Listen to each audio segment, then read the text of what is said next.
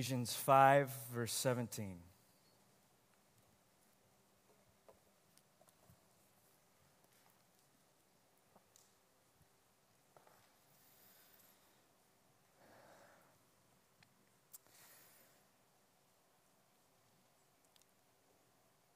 This is what Paul says. So don't be foolish, but understand what the will of the Lord is. This is God's word. Let's pray. Heavenly Father, we ask today that your word would be made plain through the proclamation of the word. Your will would be clear and discernible and exciting and open.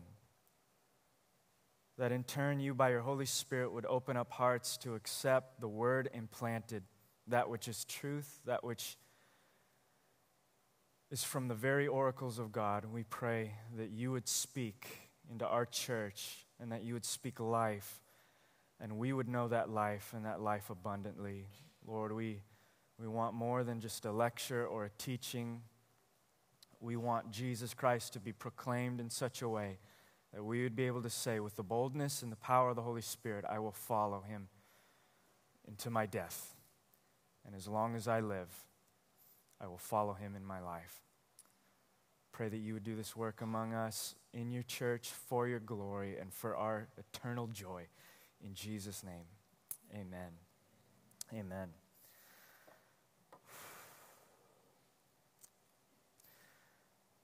Don't be foolish,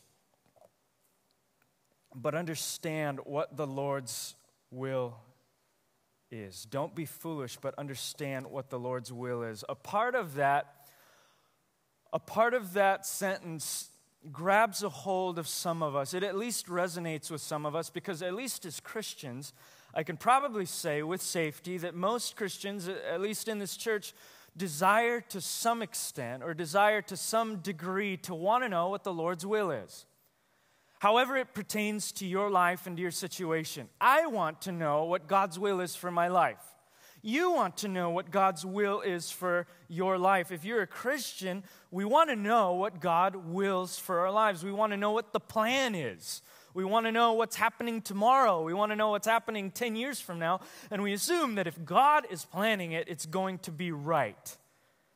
Even if you're not a Christian, there is probably some sense in you that you want to know what you're supposed to do for the next year or the next 5 months or tomorrow or tonight. We want some insight. We want some, and for the Christian, we want some divine insight into our lives. We want to know what God's will is. And for us, in one sense, this is absolutely simple because we believe that God's will is revealed to us in the things that he says. We believe that God says things, and those things are his will. We believe that what God says was recorded in the scriptures, and so Christians believe that the Bible is God's very will. That when we open it from cover to cover, we are looking at the very will of the Almighty God for his people, for the universe, and for his glory. It's the unfolding story, the drama of the scriptures as we open it up and get caught up into that story of what's going on with God from all eternity and into the future. We are looking at what God is planning on doing. And to make it really simple, at the risk of oversimplifying, everything in this book that you have on your lap can be traced down to two different things. It's either law or it is gospel. Every jot, every tittle, every line, every phrase, every comma, every paragraph, every book, every section can either be identified as the law of God or the gospel of God. And both of those things are very good. They belong together. In fact, Paul would say in Romans chapter 7, verse 12, the law is holy and the commandment is holy and just and good. Paul would say that again to Timothy later. I have figured out the law is good. Now, this is counterintuitive to some of us. It's counterintuitive to me half the time because I don't often naturally think of laws as good unless they immediately benefit me. I don't think of parameters and boundaries as good. And this is a cultural thing, right? Ever since the 40s, when Jack Kerouac came out with his book On the Road, and there was this paradigm shift in our minds and in our cultures that we were leaving behind the fetters and the social norms and obligations of family and work and all of those things that we were obligated to, and we were hitting the road. We were getting on the road to go where? I don't know. Who cares? Everywhere, all places, nowhere. The journey is actually the goal. This had tremendous implications for our culture in the decades to come, and it affects us today. We love our independence. We love our freedom. We love our autonomy. We're still on that journey. Going where? I don't know. As long as I have the freedom, unfettered freedom to go wherever that happens to be. And so for our culture and for our mindset, this thing of laws and parameters and rules seems to some of us as though it hinders our God-given freedom, that which makes us so happy to have unfettered freedom, to be free from obligation, to do whatever we want. Rules, parameters, laws seem to hinder our freedom. That could not be farther from the truth in God's perspective. See, rules don't hinder your freedom. Bad rules hinder your freedom. Good rules define your freedom. And you don't even have to think too deeply about that. You just have to think of something as everyday and as normative as music, right? If there was anything that Jack Kerouac's characters were on the road, in their convertible, blasting down the highway, leaving behind everything that they knew in order to pursue happiness and joy and freedom and autonomy, you can almost certainly guarantee that they were pumping music. What is it about music that causes our affections to be stirred up? And it doesn't even matter what style it is, whatever it is for you, whatever it happens to be that you listen to, there's something in it that seems to help us express who we are. If there's any flag that we can be waving for autonomy and freedom and for some rebellion, it's music. The irony is, all Western music follows a very strict set of rules. Music follows music theory. Western music, at least, to further the analogy, follows rules that would say you have to operate within these 8 notes. You have 8 notes to choose from. Now imagine the musician who wants to make it big, express themselves, be autonomous, make a name for themselves, being told you have 8 notes to choose from and that's it. Furthermore, there's a time signature, there's a tempo, you got to stay in that. And so there is this box around musicians. If you're a musician in the building, you know what I'm talking about. There are certain rules, rigid ones, that you have to follow.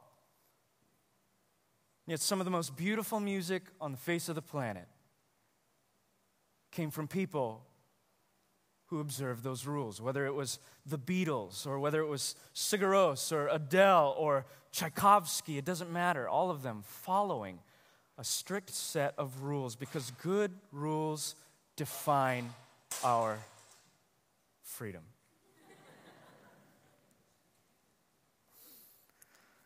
In the same way, the law of God functions in that way. As Paul would say, God's law is very good.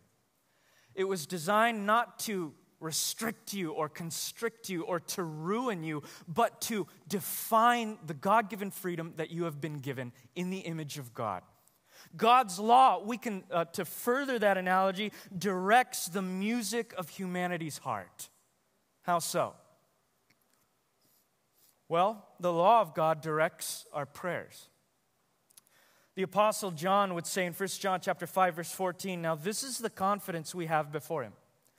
Whenever we ask anything according to his will, he hears us. And if we know that he hears whatever we ask, we know that we have what we have asked for. Meaning, if we can just know what his will is, our prayers will be aligned with that will, and they will guaranteed be answered by an almighty God. The law of God directs our worship.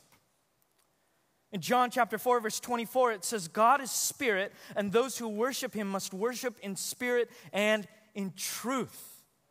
Meaning that if we could just understand and know the law and the word and the will of God, we will experience worship like never before. That void in our heart will finally be filled and overflowing.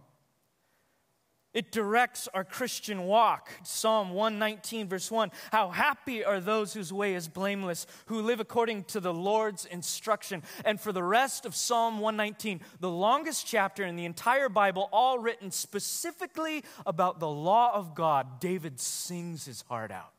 What does he say?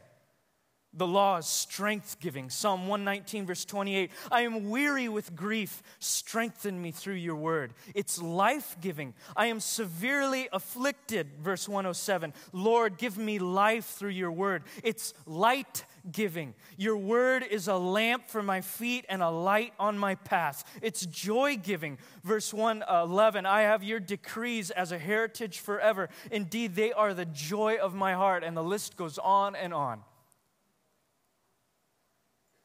The law of God is how God's people know God. He saves us so that we might know him. How do we know him? Through his revealed word. Hebrews chapter 8, verse 10 through 12. This is the covenant I will make with the house of Israel after those days. Says the Lord, I will put my law into their minds and write them on their hearts. I will be their God, and they will be my people, and each person will not teach his fellow citizen and each his brother, saying, know the Lord, because they will all know me, from the least to the greatest of them. For I will be merciful to their wrongdoing, and I will never again remember their sins. How do we know this God? Through his word, which is implanted now in our hearts and in our minds. It's how humanity flourishes. If you study Genesis, Exodus, Leviticus, Numbers, and Deuteronomy, you see hundreds of laws being constructed. Not because God is the Scrooge and he wants to ruin everybody, but rather he wants to protect people from their sin. And so he aligns them with his will by telling them what his will is. And when the people of God, as you look through the Old Testament, when the people of God obey God, their lives flourish. When they disobey, they pay for it. So God's law shows us how to glorify him and how to flourish as humans as well. How to glorify God as we were created to do and how to enjoy the process, you might be able to say. So at this point, maybe we kick back and we say, well, that's all? All we got to do is obey the law of God and everything will be cheery? Just obey and all our problems will go away. Okay, well, sermon over. Let's pray. Let's get out there and obey. Problem. We're the problem. Paul once said that the law was given because of transgressions, meaning that the more we sin, the more he had to specify why we were to align ourselves with the will of God. And this is where sin comes in. And the Bible declares in Romans chapter 3, verse 23, that all have sinned and fallen short of the glory of God. Meaning none of us, even though we do good things, even though you might be able to compare yourself to someone else who's worse than you might say, you know what, I'm scouting the land right here, and I'm not a perfect person, but I'm probably in the upper 1 percentile. Doesn't matter. Because God is not comparing us to one another. He does not grade us on a holy curve. He grades us in comparison to his holiness, and he is perfect. Meaning that all people have failed because of sin. Martin Luther once described sin in this way. If you can imagine that we have been designed and created to fully image the glory and the beauty of God, to look out on his splendor and his beauty and his holiness and be like, man, I want that. Luther describes sin as the heart turning and curving inward on itself. So you want to know what sin is? Sin is instead of being towards God, turning in towards yourself. It's instead of Jesus' famous line, not my will be done, not my will, but yours, Lord, be done. It's us saying, not your will, Lord, but mine be done. It is the human heart turning in on itself. As someone else would say, it's the suicidal action of the heart against itself. That makes salvation something very, very, very intense.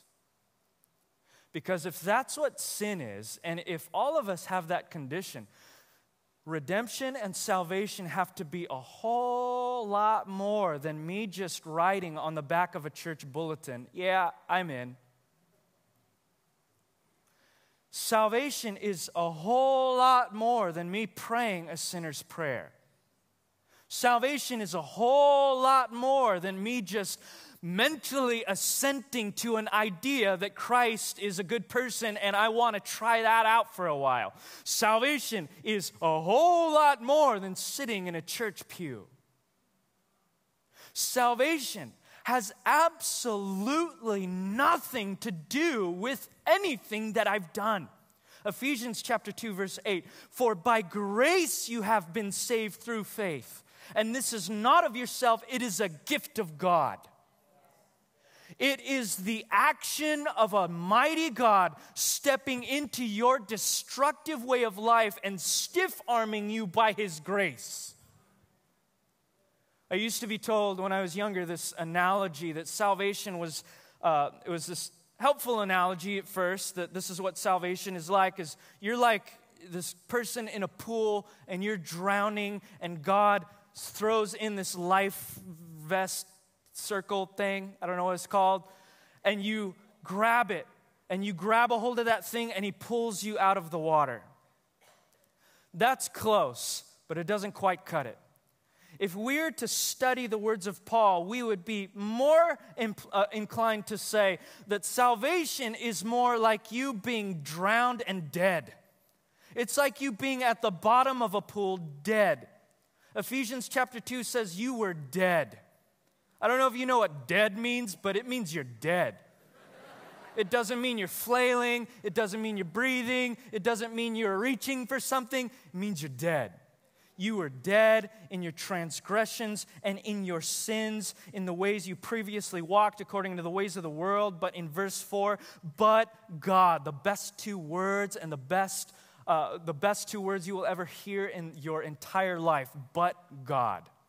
You are going that way, but God. But God what?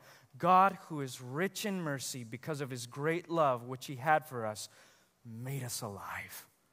He made us alive with the Messiah. Even though we were dead in your trespasses, you were saved by grace. So, what we should be able to say is that I, Chris Lazo, was dead at the bottom of a pool with no air in my lungs, water only, and God not only pulled me out of the pool, but He resuscitated me, He gave me new life, and He brought me to breathe.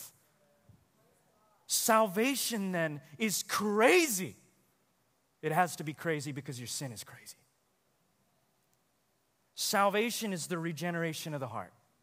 It is not me saying, okay, try harder next time. Nor is it us saying, okay, the law of God is good, I need to obey the law, and if I do that, I will be saved. The law was never designed to save people. It is powerless to do so. You know what the law was designed to do? It was designed to show you your hopelessness. That every time you tried to obey your parents in the Lord, for this is right, you find that you failed to do so. Every time you tried to not covet after my neighbor's stuff, you failed to do so. Every time you tried to not kill, you may wake up on Monday and you're like, oh, congratulations, I didn't kill anybody today. Jesus says, but you killed people in your heart because you hate them. I didn't commit adultery today. You look lustfully at that woman in your heart or that man. The law was designed to take us down to the hopelessness of our broken nature. Paul would say in Galatians chapter 3, verse 24, the law then was our guardian. A guardian in Paul's day was a type of an employee, if that's what you want to call it, like a babysitter. I don't know another word to use. whose job was throughout the day to take the master's kid to and fro wherever they needed to go. Okay, let's go over here to school. Okay, now let's go eat supper. Okay, now let's go to the track or field, whatever. I don't know what they did. And the guardian was designed to bring that kid to and fro to where they needed to go, to lead them to where they needed to go. Paul says the law was our guardian until Christ, so that we could be justified by faith. The law was designed to bring us to Jesus Christ, so that we could see the hopelessness of our human nature and see the power of a greater Savior and champion. The law leads us to the gospel. Let's talk about the gospel. We talked about the law. Let's talk about the gospel.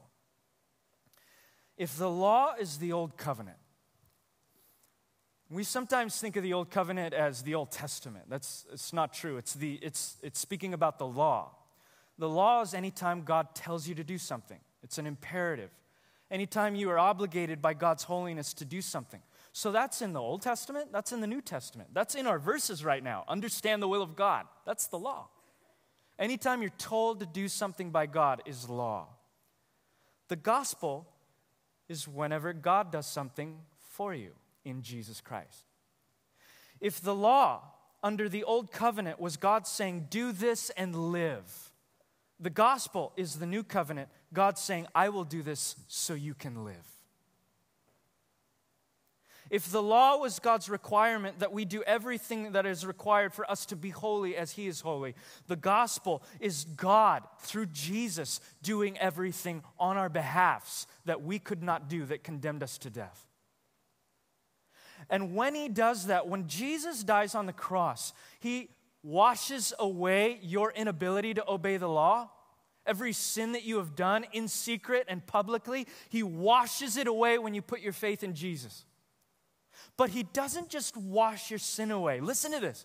He doesn't just give you debt relief. He credits to your account wealth.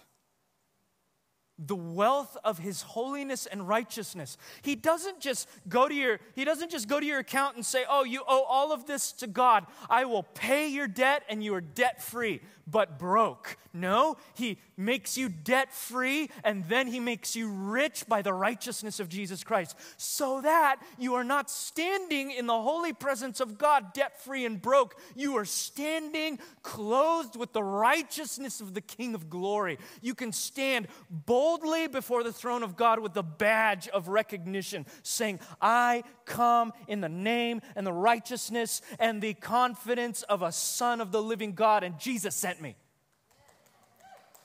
I'm here because of the finished work of Jesus Christ. And when that happens, the gospel changes your heart. Before I was a Christian, I hated God's law. So did you. Some of you are not Christians right now and you hate God's law. You might say, oh yeah, but I'm in a church. Credit? I'm not saying we didn't try to do God's law. I'm not saying we didn't try to be moral or make good decisions. I'm saying that somewhere deep down inside, even if we don't know it, the Bible declares that we hate everything about God until He makes us alive to Him. And what Jesus does by the power of the Holy Spirit in the gospel is He doesn't just wipe your sin away. He doesn't just credit righteousness to your account, but He changes your desires.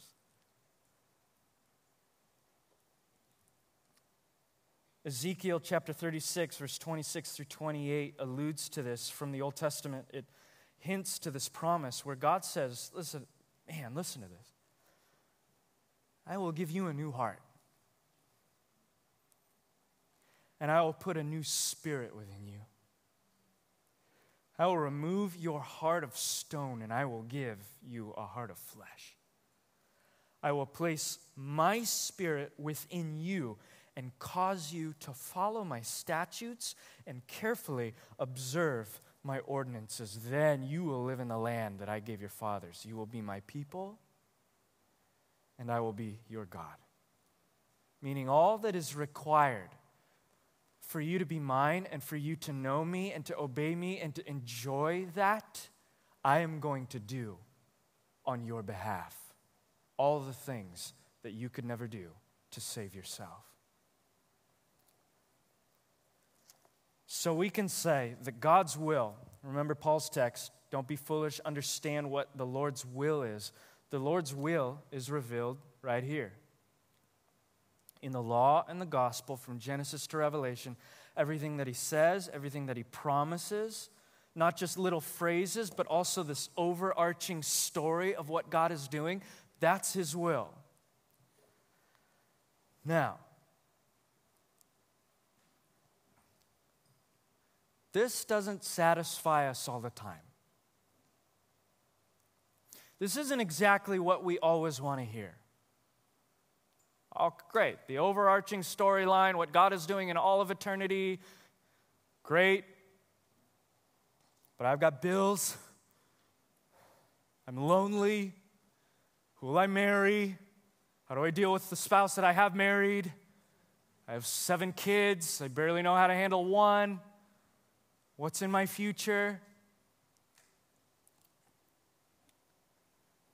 Sometimes this doesn't always make us happy because we're not so much concerned with the big picture as we are with tomorrow. Back in the day, in the decades past, television used to be overrun with sitcoms, situation comedies, which were great because it was 30 minutes or 25 minutes of a situation. So it didn't matter what show you watched or if you watched all the seasons or all the shows, you can just bounce in on any sitcom, whether it was Seinfeld or Friends or I Love Lucy or whatever it is. You could bounce in on one particular show at any point and be caught up in the story that was going on because it was just wrapped up in this compartment, a 30-minute situation. For those of you that have TV, watch TV, it's now overrun by miniseries. So it's no longer disconnected, compartmentalized situations or scenes, but rather these long, overdrawn seasons that tell a long story, a tapestry of things happening to the point where you can't just jump in on a season and know what's going on. You have to watch the whole thing. Very frustrating. I was relaying this to a friend saying, man, I can't stop watching the show because they leave it unresolved. I have to wait until the next one comes, and then the next one comes, and it leaves it more unresolved, and there's this tension, and I can't sleep at night, and I just wish I never started this to begin with. To which my friend replied, well, that's why I just stick with Cheers. Sometimes when I struggle, I'm in the valleys of life, and I'm dealing with the here and now, I want to go back to the sitcoms, if that makes any sense to you. And I wish that God operated in that way. I know He's got an overall plan and an overall theme and a tapestry that's taking millions of years or whatever for Him to resolve. And I know that there's a future hope, and I know that we're getting there. But I, more often than not, worry more about what I'm going through now than what He's going to do later. And isn't that just normal? If we were to be completely honest with each other, we know that God's got it under control, but does He have tonight under control? And does that have anything to do with what I'm going through now? I just got fired. You just got fired from your job. Where does this fit in with your plan, Lord? I live on the coastlands of Southern California. My rent is worth more than buying a house in the Midwest. And I just got fired from my job. Where I don't see that in here. The part about the rent. I need a boyfriend. I looked in the appendix. It's not in there. Aren't those some of the questions we ask more often than not? What are you going to do, Lord? Sometimes we just want God to work in sitcoms. At least I do. In one sense, As I said before, knowing God's will is simple because it's right here. In another sense, it's very complicated because we want the sitcom version of God's will. Lord, how am I going to pay my bills? Who am I going to marry? How am I going to deal with this drama? How am I going to deal with this person that I work with in life? How am I going to deal with this anxiety in my life? What am I going to do in life? What's the 5-year plan? Where am I going to go next year? I don't even know what I'm supposed to do here. Why am I in Santa Barbara? Why do I live in Carp? Why do I live in Ventura? What are you going to do with my life? That's what I want to know. And I want to tell you before I lay it on you that those things are important to God. God is not just concerned with the big picture. He's concerned with the tiny, trifling, silly things in your life. The Bible says that He has numbered the hairs on your head. And if God knows every time Gospel of Matthew, if God knows every time a sparrow falls, do you know when sparrows fall? No. Then He'll take care of you. If He clothes the flowers of the field, He will take care of your needs. God is intimately acquainted with your ways, Psalm 139. He cares about the silly stuff. But when we get to the point where all we care about is the silly stuff and not the overarching plan of God, His will,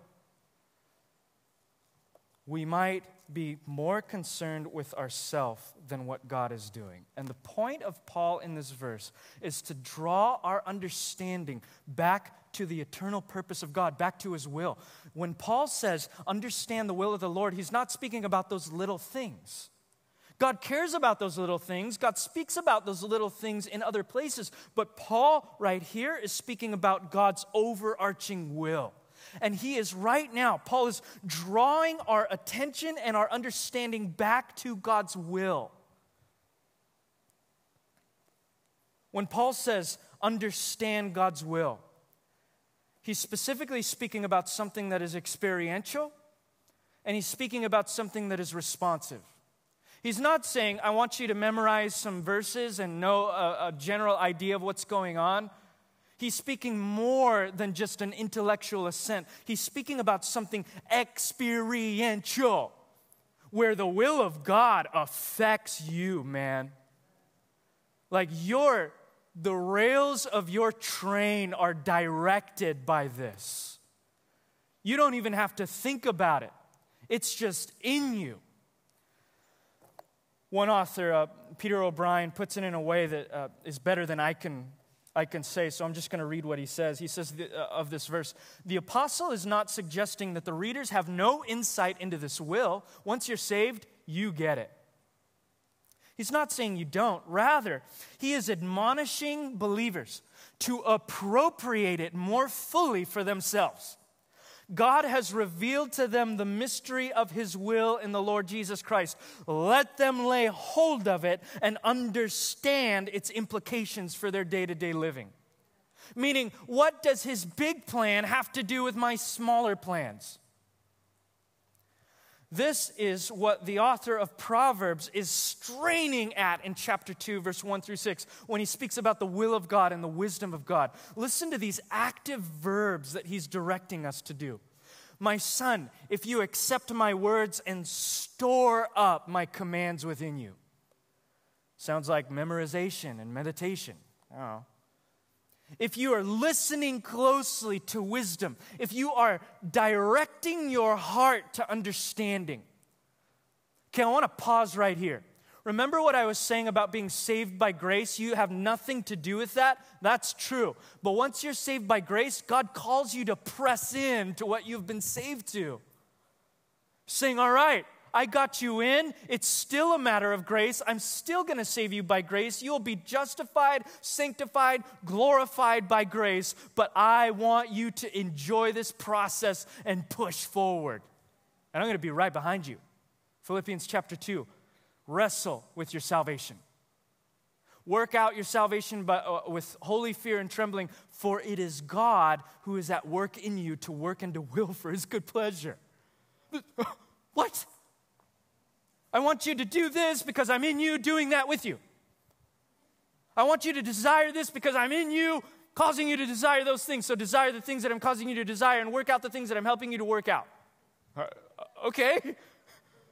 Awesome. Proverbs.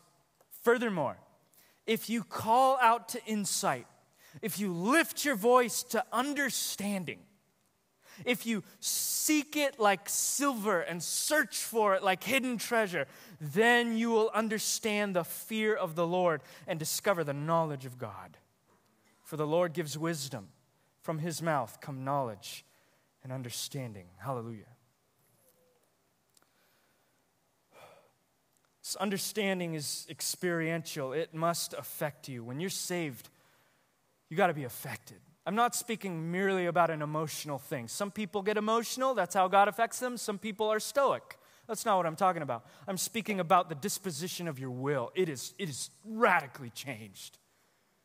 Your desires radically changed. This understanding of God's will, according to Paul, is experiential. It's also responsive.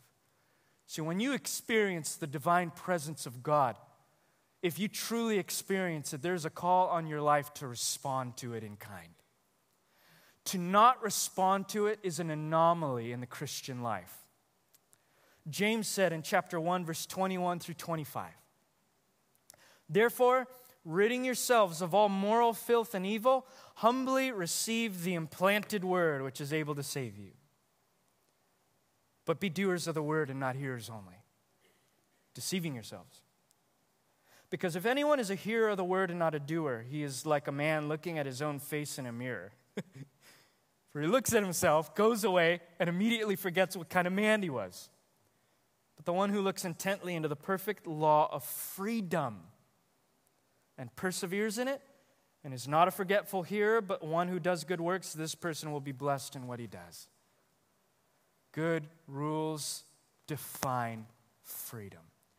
The perfect law of freedom, that which we preserve in, aligns us with God's will. This is what I believe Paul's main point is in this tiny little verse.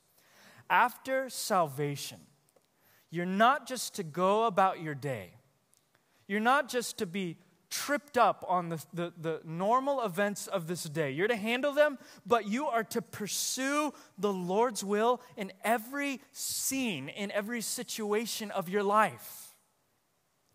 My tendency is to say, how does God fit in? Because I'm aware he's doing something great out there. He's on mission. He's changing the world. He's redeeming everything, blah, blah, blah.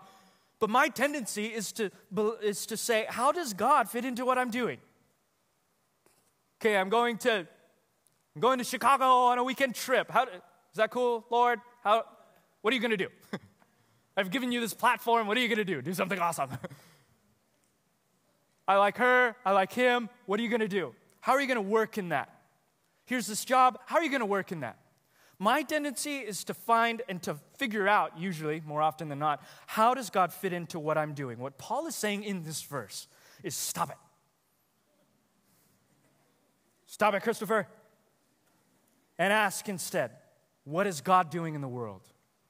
And how should you realign your life to match that? Stop tripping out over the small things in life. Don't ignore them, but rather change the way that you view them. Instead of saying, how does God fit into my problems?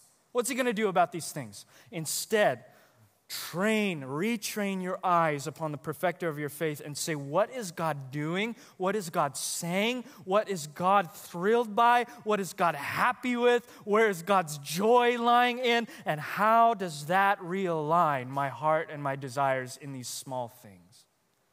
You know what the beauty of that is? God doesn't ignore your problems. Sorry, I keep doing this. God doesn't ignore your problems. He rather asks you to fix your eyes on him, and in his glory, your problems will somehow be realigned. It might not look exactly like you were hoping it, but it will always be good. You will find that the more you marinate in the heart and in the will of God, your smaller decisions will be influenced and directed by that. Meaning that if we were to renew our minds in what God says and who He is and what He has done for you, even our tiniest decisions will be influenced by that. Paul says in Romans chapter 12, verse 1, "Therefore, brothers, by the mercies of God, I urge you to present your bodies as a living sacrifice, holy and pleasing to God. That is your spiritual act of worship." Then he goes on to describe that, saying, "Don't be conformed to this age, but be transformed by the renewing of your mind." What happens when your mind is renewed? He goes on to say, "Then you will know what God's will is, that which is good and acceptable and perfect." God will take care of your life. God will take care of those holes. God will bring you joy. God will bring you righteousness. God will bring you peace. God will enact His will in all of the nooks and crannies and crevices of your crazy, bumpy life. He asks you, rather, to not focus on those things, but to look at Him and learn how to enjoy Him in the process of that. And you will find that all things will come together. As the promise is in Ephesians chapter 1, God is bringing everything together in the Messiah. And He wants to start with you. If you've got drama in your life today, I want to exhort you not to ignore it, but to fall at the feet of Jesus Christ and say, "I want to be all about your business."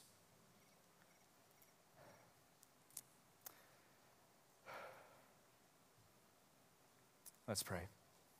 Heavenly Father, we stand, sit, kneel, sing, pray, worship before you today, hopefully with a renewed sense that you not only have a plan, but your plan is glorious. You right now are expanding your kingdom and your glory and your church all across the world, and you are doing that in a profound way on the coastlands right where we live. And maybe we don't just see it all the time. Maybe we're so buried in the trifling problems, maybe even the big problems that we're facing with on a daily basis, that we do not see that you are conqueror. You are triumphant. You are victor. You have destroyed and are destroying the works of the enemy, and you are making your name famous right where we live.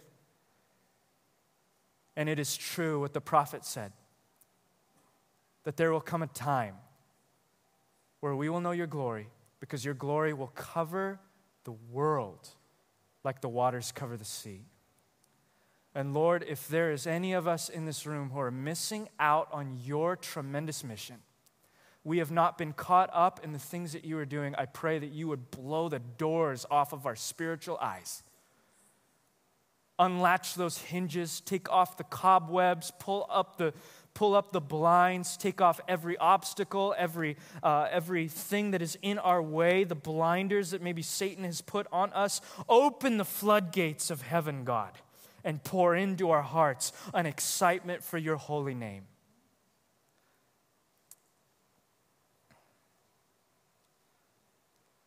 Get us excited about what you're doing.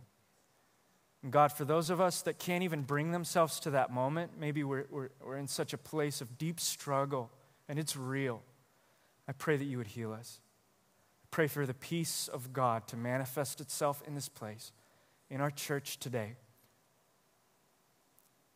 so that we would learn how to enjoy God and to teach others how to do the same. We pray these things in Jesus' name.